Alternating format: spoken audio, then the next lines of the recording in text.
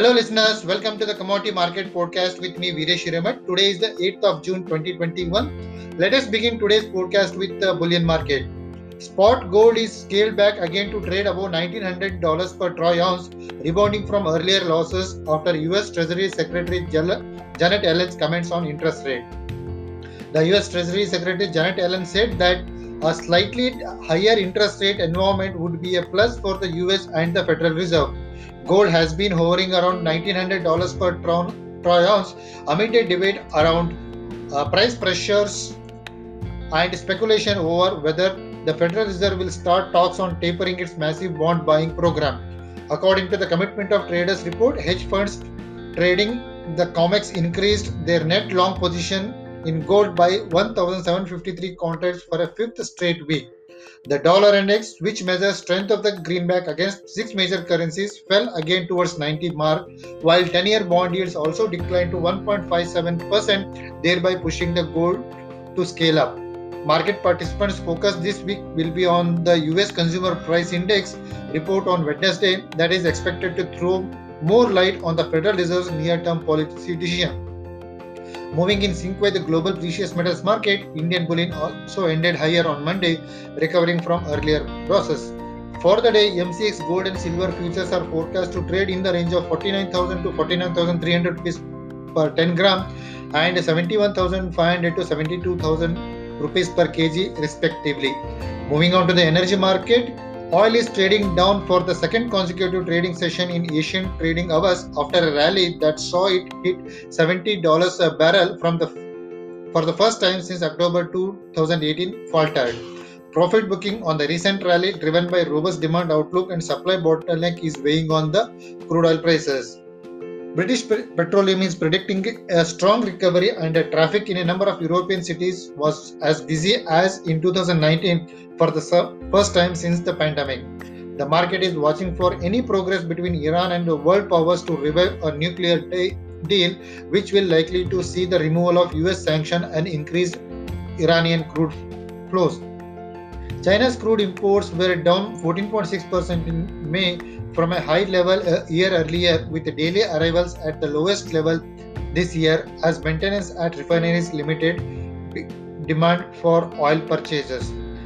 MCX crude oil showcased a volatile trend before closing the day on a flat note, moving in line with global benchmark. For the day, MCX crude oil futures are forecast to trade in the range of 5,000 to 5,100 rupees per barrel. Moving on to the metal market, industrial metals are trading down on Tuesday, extending their weakness on prolonged profit booking amidst weaker dollar against major currencies. Bulk buyers are waiting for further cooling down of prices for into buying spree. The US Treasury Secretary Janet Yellen said that a slightly lower interest rate environment would be a plus for the US and the Federal Reserve.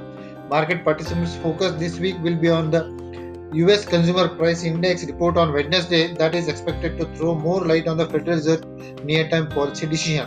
When we talk about the specific commodity, starting with copper, LME copper for third month forward is trading down for the second consecutive trading session as bulk buyers are away from active buying. Federal Reserve's reverse purchase hit a record high of $468 billion on Monday, and US dollar was down.